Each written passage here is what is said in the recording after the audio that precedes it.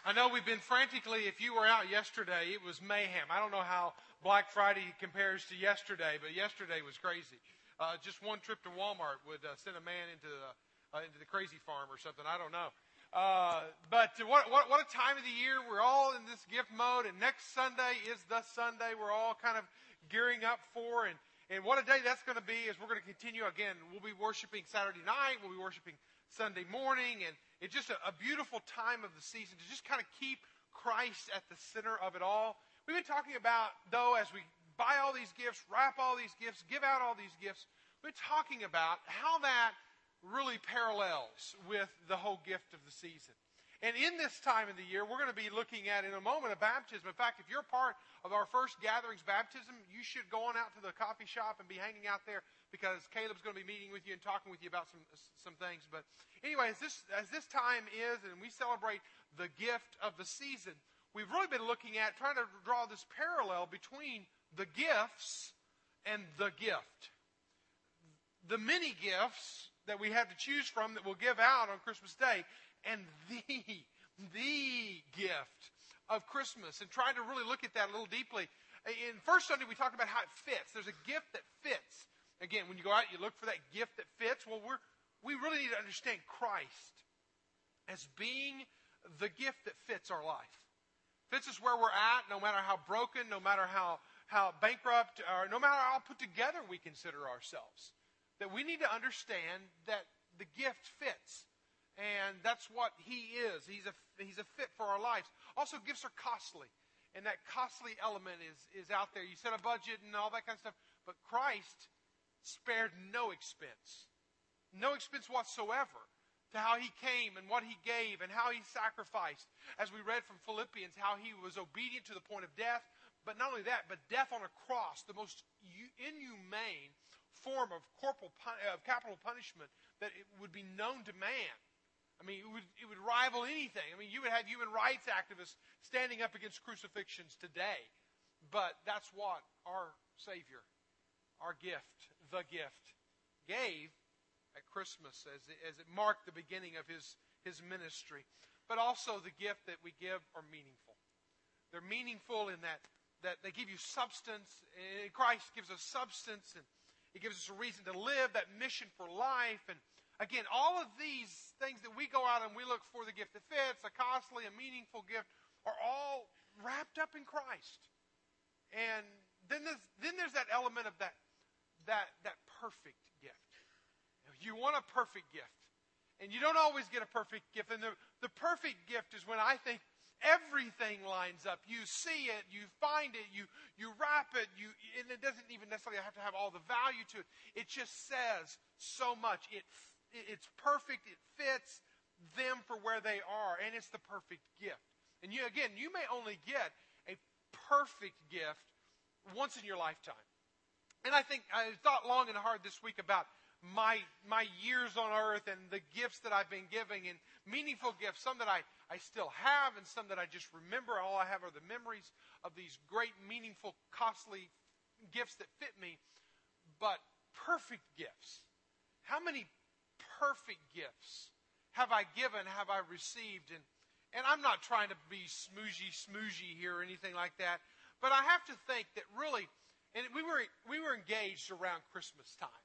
So when I think about gifts received, gifts given, I have to think back to the fact that I dated Lori for 5 years before we were ever even engaged. And I think back to those years, and yeah, we broke up one year when we was in college, and she had to go play the field, and she loves it when I say that, and swim in the ocean and see what other fish were out there until she came back and realized I was the catch of the catches, and then finally she came back around a year later. But anyway, so in that whole process, in that loop of time, we realized we were for each other. We were the fit. We realized that we were meaningful for one another. And so I can remember whenever I knew that I was going to propose to her, and I can remember all the steps. To this day, I remember talking to her dad. I can remember thinking about how I'm going to do it. I can remember saving up money for the ring.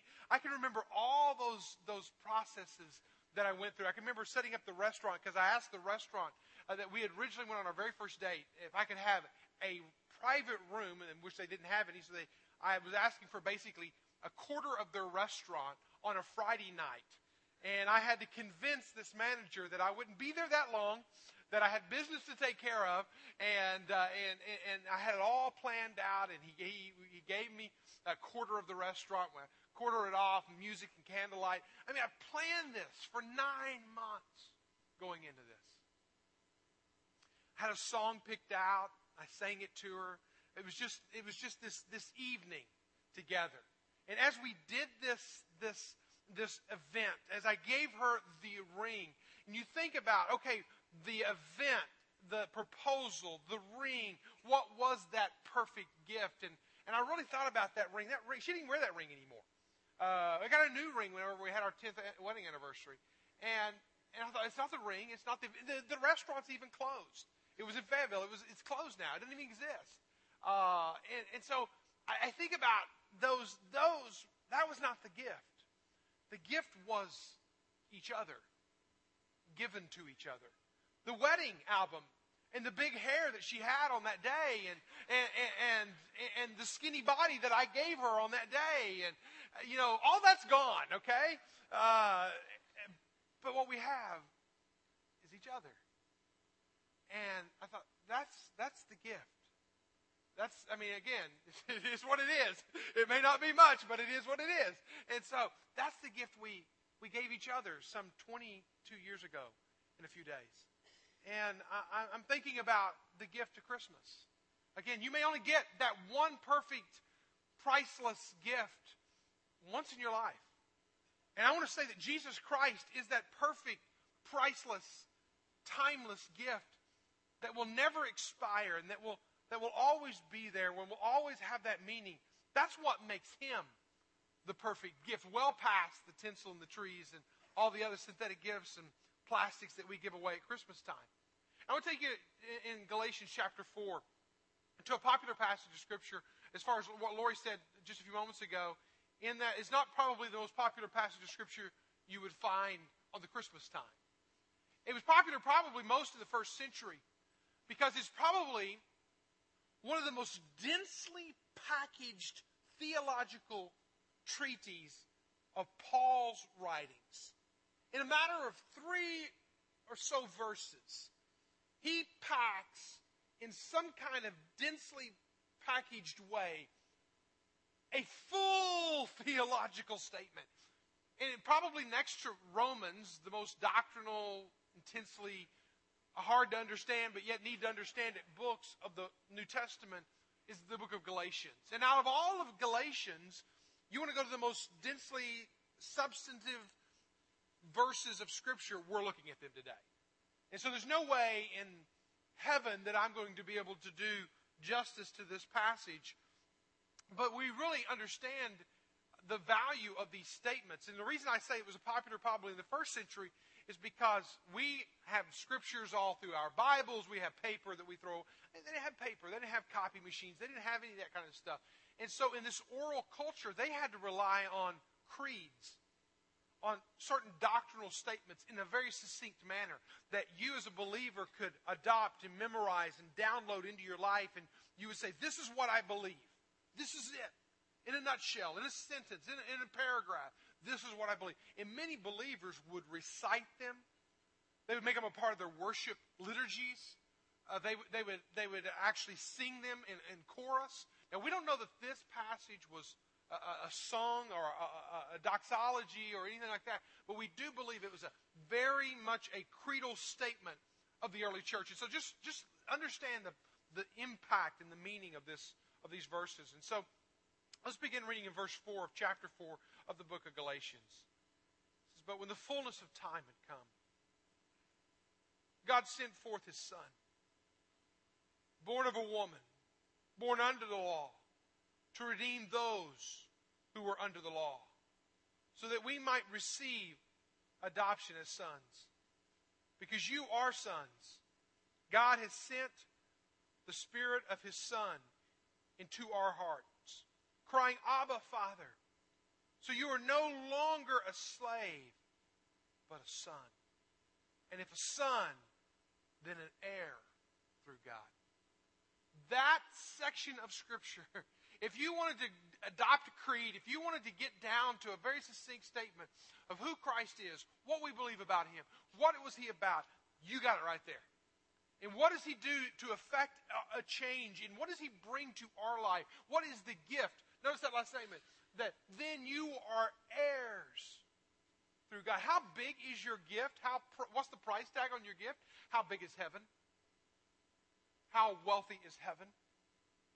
There's no end to that exchange. There's no way you can put value completely on that. But when you come to the Christmas story then, and you come to Christ and you unwrap Him as the perfect gift from God given to us, what do you see? What's the perfection that we see in this? I want us to see several things. One is I want you to see that it was perfect. It was a perfect Advent that happens here. And Advent, we talk about Advent at Christmas time as the coming. It's the coming, that perfect coming of time and of our Savior. Now, we know, I think in our culture, the value of time. We live on time. We spend our lives living on time. We wake up on time. We go to bed on time. We eat our meals on time. We sleep based on time. We go to work based on a clock. All of this based on the clock. We retire on a clock, and what do they do? What do they give you when you retire? A clock. You know, it's kind of like everything we have in our culture is based on time and calendars. And we understand the value of time. Sometimes we wonder if God understands the value of time. Whenever I'm wanting an answer to a prayer and God doesn't seem to be answering it according to my desires and the time, then I think, God, you realize I have a deadline over here? And I think God laughs. Because if anybody could tell time, He created time. He understands time. He lives beyond time. But He also operates in time. Because it says in that verse that we just read in verse 4, it says, but in the fullness of time. Time being very important in our culture. And understanding that time is important. The University of Maryland did a study back in January of 2006. It was published in Money Magazine. And it says that the average American spends per day 7.9 hours each day sleeping, 5.5 hours working, 2.3 hours watching TV, 1 hour eating, 49 minutes washing and grooming, 47 minutes visiting by the phone or in person, 10 minutes relaxing and thinking, and 7 minutes in religious experience practices. Think about that. I mean, you can break down your day. How does it look like in time? And how much of your time is devoted to this and to that? Napoleon, in his conquering mentality, said, I beat the Austrians because they did not know the value of 5 minutes. Time.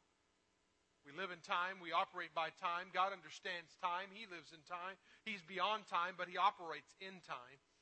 In Ecclesiastes chapter 3, verse 1, it says, for everything there is a season and a time for every matter. Even Paul knew, and when he talked about your own personal experience and relationship with God, he understood the value of time. When it says in the Living Bible, it says right now, God is ready to welcome you. Today, He is ready to save you. Today's the day of salvation. Today's the day He's ready. God, again, He is beyond time, but He operates in time. And one of those examples of that is how He came in the fullness of time. Now, I don't know that we can fully appreciate that. What do you mean God came? God sent His Son in the fullness of time. But there was a time in which, in God's infinite wisdom and planning and His sovereignty, He knew at this time He would send His Son. It wasn't an accident. It wasn't that Jesus evolved into deity. There was a time in which He was to come. There was a time in which He was to be upon the earth. In the fullness of time, a lot of scholars have tried to figure that out. What did it mean, the fullness of time? And there's several reasons that people have given. The Pax Romana is one of those, that in the times that which He was living under the Roman Empire, in which He came from 27 to 180 AD, about 207 years there, it was peace pretty much on the earth. There wasn't war. It was a good time to come. It was a peaceful time. Rome ruled. Rome controlled the world until Marcus Aurelius' death. It was pretty much a peaceful time under the Roman thumb, if you will. The second was there was a very common language of the time. Greek was spoken from all the known world of that day. Greek was the English, the lingua franca of that day. It was the language of the times. Urbanization began during that time, and the fact that people began to move from the countrysides into cities, and cities were born. But more than all of those elements of history, it was part of God's plan. It was part of God's plan in His time. That on this time, on this continuum here, that God would be born at this time. And He predicted it 500 years prior to this. You can read it for yourself in Daniel chapter 9, verse 24 to 27. When He talks about in that time that it would be. Now, what is the importance of that time? You think about it. It's like baking a cake. You take a cake out too early, it's not exactly edible. You take it out too late, you feed it to the dogs. You know, you got that period of time when it's time to take the cake out of the oven. It's that period of time in which God came into this world. It was the perfect time. It was the right time. And you notice if you look back at verse 1 to 3 in this chapter, He says, I mean that the heir, and He uses this metaphor of an heir, as long as he is a child, is no different from a slave. No different from a slave.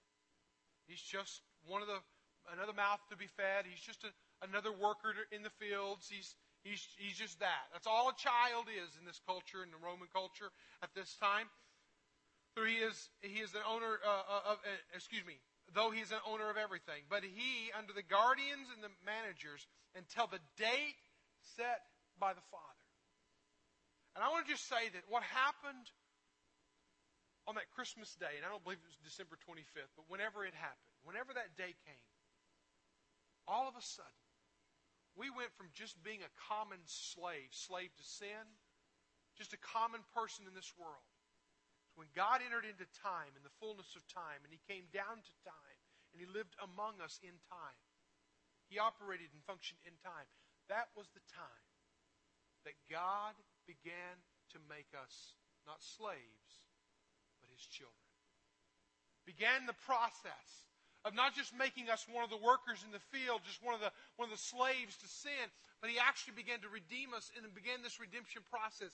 And that's why we celebrate. Not for the gifts, not for the family time, not for all the eats, but for the time and the person and the perfect gift of Him. Also, there was a perfect atonement that came into play.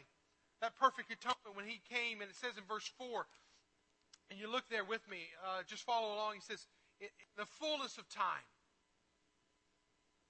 had come. God sent forth His Son. Well, what happened? He was born of a woman. I don't think that's a small statement there. He was born of a woman. What does that mean? The fact is that Jesus was virgin born. He wasn't just born of Joseph and Mary coming together. He was born of a woman, not of a man. And that is very key. You can skip over that one phrase so quickly. But it's very key because it's believed that the sinful nature of man is passed down through man. And it was important that He would not be born of man, but that He would be born of woman, conceived of the Holy Spirit, putting a seed inside of young Mary. Because it says in 1 Corinthians chapter 15, verse 22, it says, in Adam all die.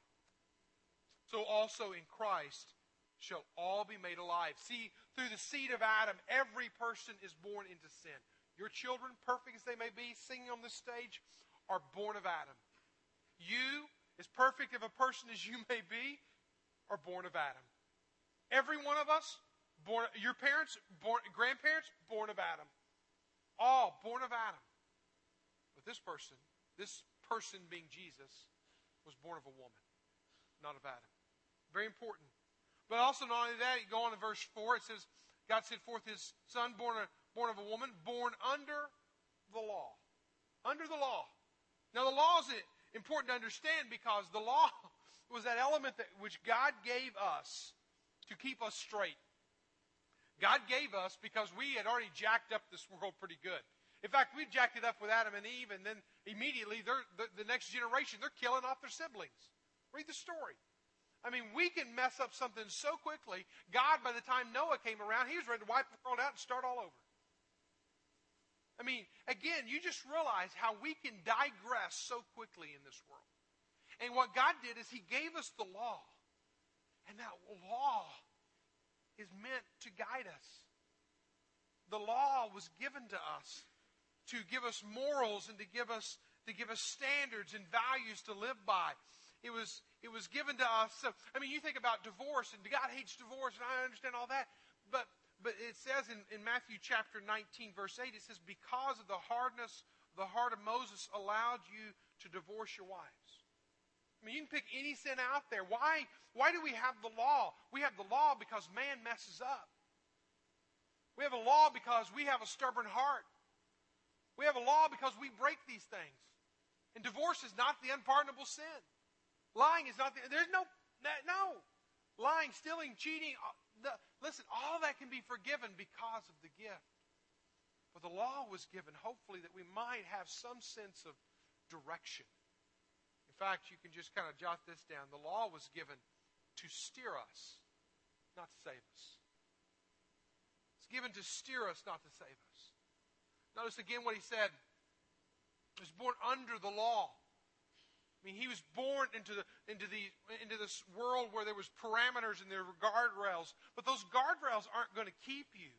You can still go over the guardrail. They can only help steer you. But truly what he did is he came to redeem us. Redeem us under the law. To buy us back from our sinful nature.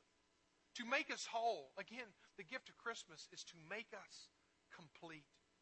In Psalm 107, verse 2, it says, let the redeemed of the Lord say so, whom he has redeemed from trouble. Now in a moment, we're going to have some folks get into the baptistry here, and they're going to state a statement just by the mere fact of their baptism. That they're doing what it says in Psalm 107, verse 2. That they are declaring, let the redeemed of the Lord say so, whom he has redeemed from trouble. God is in the redemption business. He wants to redeem you. And whether you're a child or you're an adult in this line today, we celebrate your redemption.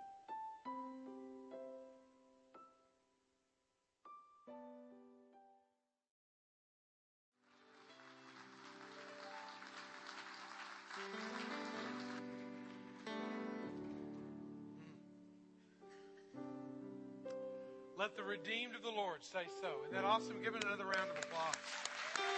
Something to celebrate. See, the Christmas story isn't complete by a babe in a manger and Jesus simply coming at an appointed time. It's not complete until the redemption of mankind takes place. Because that's why he came. And we celebrated in the sharing and the observing of this. And so it's that perfect timing and that advent of him. And it's that perfect atonement that only he could do. Nobody else could do it. And then there's the perfect adoption that happens.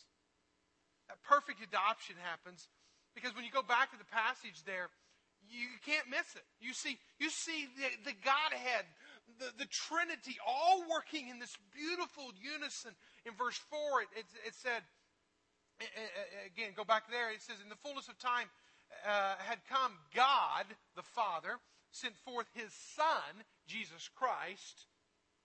And then, if you skip down to verse 6, it says, and because you are sons, God has sent the Spirit of his Son into your hearts. And so we have the Trinity of God, though all in one, three in one, all coming and expressing themselves in their beautiful fashion, all in one effort here to redeem and to adopt, to atone for and to bring us into his beautiful family. It is absolutely amazing. And again, as you look at that passage, because it goes on to say, and he says, we can call him crying out, Abba, Father, Daddy, Daddy. So that you are no longer slaves, but you are a son. And if a son, then an heir through God. And see, that's what God does in us, through us, is that he sends his son. His son comes at that right time. He atones for us. But it's not just simply to redeem us and to set us back into the world, but he redeems us and he's adopting us, bringing us into his inheritance, bring us into this relationship that is so powerful and so beautiful and never ending. In fact, in John chapter 1, verse 12 and 13, it says, to all who did receive him, who believed in his name, he gave the right to become the children of God, who were born not of blood, nor of the will of flesh, nor of the will of man, but they were born of God. Born of God. Now let that wow you, please. Let that just kind of soak into you, because I know when we sit here and we talk about God's our Abba Father, we talk about him being our adopted father. Some of us, I know, and I'm tracking with you, is that your soul, you can identify with that. Either you had an abusive father, you didn't have a father, an absentee father, an overly aggressive father, or you had a great father. I don't know, but he was not perfect. And sometimes we just don't even have room in our soul for that. So when I say that Jesus Christ, he wants to be your Abba Father. He wants to be your daddy. He wants to, fix the problems of a wrecked up life, redeeming us. But he wants to be in an intimate relationship with you and with me. That's a beautiful picture in the adoption of that. I mean, you almost need to kind of picture yourself living in an African country, and an impoverished country where probably more people die by the time they reach late 30s, early 40s. And think about that. Late 30s, early 40s, where do you have? You have children at home. And how, again, not only will you might lose a father, but you might also lose a mother. Because obviously AIDS, the way it passes, it's very common. If you didn't die of malaria, if you didn't die of cholera, if you didn't die of some other African disease, that you could literally have children 4, 5, 6, 7, 8 years old, multiple ones, and all of a sudden not have a father, not have a mother. How then, when you go into this village and you start talking to them about, hey, your father loves you and he wants to be your father, and they go, what's a father? I don't know what a father looks like. And our church gets this. They get this. 17 families in our church are getting this to the point that they're either in foster care, they're in adoption processes, and helping out children that are without. But I want to close out our message today by introducing you to some people that are in one of these African nations of Zambia that are doing this very work. They're stepping into little boys, 2, 3, 4, 5, little girls, 3, 4, 5, 6 years of age, where they don't have a father and they don't have a mother, and they're just embracing them. And this coming Christmas Eve, next week, literally next Saturday and next Sunday, we're going to take up an offering, and a third of that offering will go to help the New Day Orphanage in Zambia. But I just want to close out this message, and I just want you to just walk out of here today realizing that the Christmas story is not just merely to be told, it's to be lived. It's to be lived in your own heart, that Jesus Christ came at a perfect time as a perfect sacrifice, an atonement for us, and He's a perfect adoptive Father who will accept us and embrace us. But I want us to go out from here more than that. I want us to go out living it. And I want to introduce to you Boo and Darby Tidwell as they are living the Christmas story in Africa. Watch this video.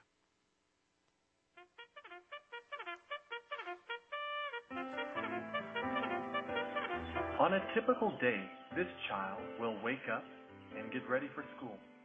The morning starts with excitement as she experiences the joy of brushing her teeth. Seriously, we're not making this up.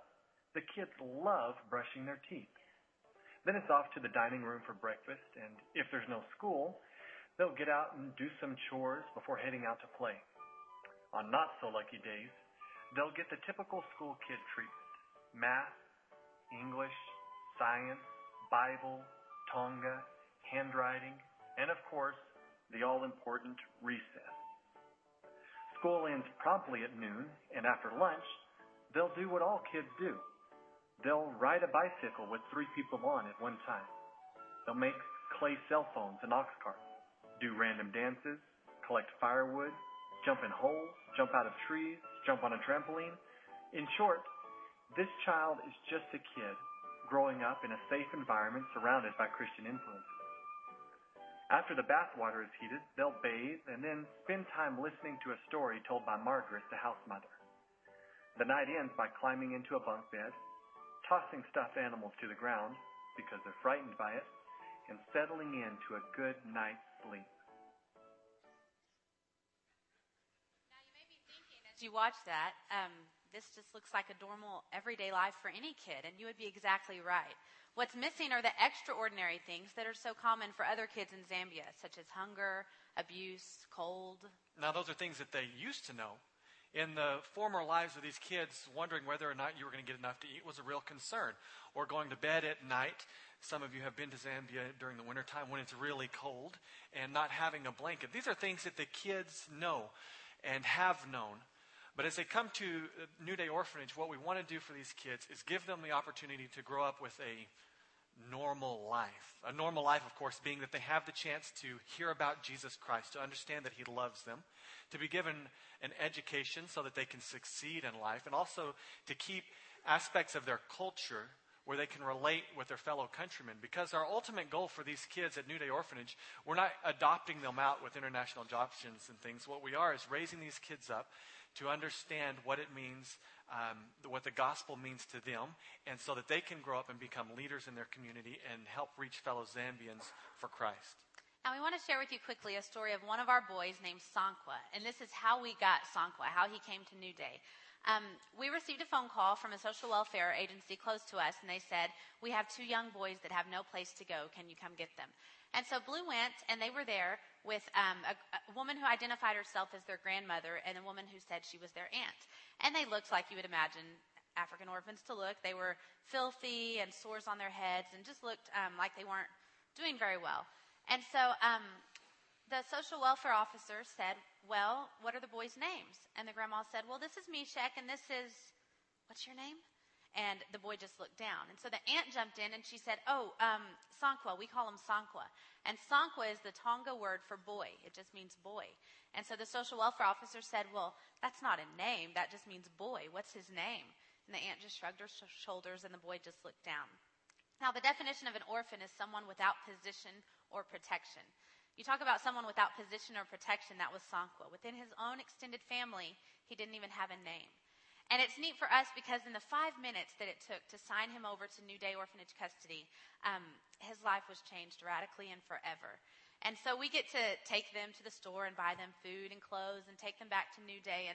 And in that course of 5 minutes, we get to give them things. They get to receive things that are able to change their lives.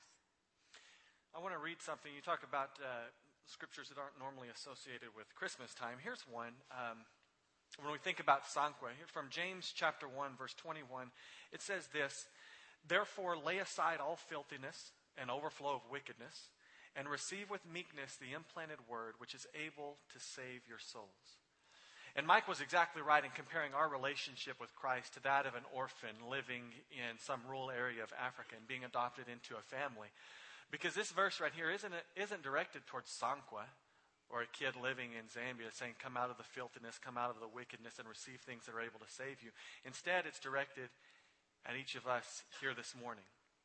Because we don't have to stay in the filthiness or the wickedness that we have been living in, because Jesus Christ comes along, and a lot like what we get to do with these kids at New Day Orphanage, He comes along and He sees us, and in the few moments that it takes for us to realize our need for Him and place our faith in Him, then our lives are then changed radically and forever.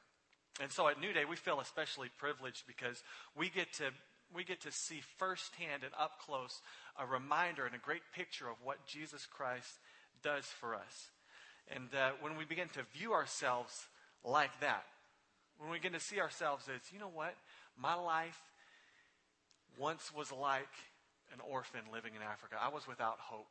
I was destitute. I had nowhere to go. And then Jesus Christ came along and changed me and set me and gave me a life that is so much better than anything I could have ever imagined. When I begin to view my life like that, then it changes the way that I want to live my life. And it changes what I want to do from going forward with that. And so as workers at New Day Orphanage, we're especially privileged to be able to have that example before us every day. We want to quickly just share with you ways that Grace Point can continue to help us at New Day, because whether you realize it or not, Grace Point has been instrumental in the beginning of New Day Orphanage. You sent teams. You sent our first team, actually, in tents before you even knew who we were or knew that New Day Orphanage was going to even work. And so as a thank you, we have in the back, we brought you a Noah's Ark that's carved from Zambia. Check it out, because apparently in Noah's day, the ducks were bigger than the elephants, according to Zambians. So it's fascinating. But really, there's three ways that Grace Point can continue to help us. And the first is, of course, to pray. We are just humbled when people tell us, I've prayed for you. I have your picture on our fridge, and we pray for you every time we see it. We have prayer cards back there that you can take, and it can remind you to pray for us. But while we have you here, we can share a couple of specifics. First of all, for the health and safety of our children. 2 of our 8 orphans are HIV positive. One of our boys, Muchoni, he has what's called bilharzia, which is a worm that's gotten into his bladder and is just wreaking havoc on his system, and he's been really sick. So, and then our own kids, live there. And anytime you're living in a third world country, there's health and safety concerns. So that's the first one. And then the second one is we are building our second orphan house. We hope to be done by March so we can take 8 more children. So we need a godly Zambian woman to come and live in that house. And so we would ask that that God would just drop her into our laps and that she would be there to help us raise those kids. In each of our orphan houses, there's 8 children that live. So currently we have 8 orphans who are living out at New Day Orphanage. Eventually, we plan to have anywhere between 80 and 100 children living out there. So, but prayer is definitely something that we covet from you guys. The second way is, of course, by giving to the orphanage. And I'll be honest with you, Darby and I are just really not that good at asking people for money. We figure that God knows the needs of orphans living in Africa, and He'll put it on people's hearts to give. But we do want you to know that the New Day Orphanage is a nonprofit organization that requires ongoing support to continue its operations. So you can, if you want some more information about supporting us, I know you guys are with the Christmas offering, which we thank you so much for that. But if you're interested in supporting us, there's some information at the Go table. Some upcoming things that we're doing, we're trying to figure out how we can cart around all these kids. So we're looking into purchasing a 15-passenger van. We're also completing our second orphan house so that we can take some kids in. And we're building a corral right now because whenever we get back in January, Darby's learning how to milk some cows. And so we'll see about that. And, of course, the last thing you can do, which Grace Point has already done twice, is to go. There's some pictures of some Grace Point people on teams. And we are pretty full for 2012. We have a few slots open towards the end of the year. And then we're already planning for 2013. So that's another way that you can come minister at New Day using your own gifts and talents and abilities. So 3 ways to get involved is praying and giving and going. But let's not get distracted from what's happening here today, though. Because Jesus Christ calls each one of us. And He offers us life and hope and gives us something that's so much better than anything we could have imagined on our own. He comes to us just like an orphan living in Africa, and He's come to save us. And whether you're realizing that for the first time this morning or you've known that for a while in your life, the truth of the matter is this realization that we are a lot like orphans and that Christ came along and saved us, that truth should shape the rest of our life and impact our future. That's what we're about at New Day Orphanage, and we firmly believe that's what we all should be about, whether we're in Zambia or even right here in Arkansas. So we just want to encourage you to not forget that this Christmas season. So thank you so much for listening to The Orphanage, and God bless you.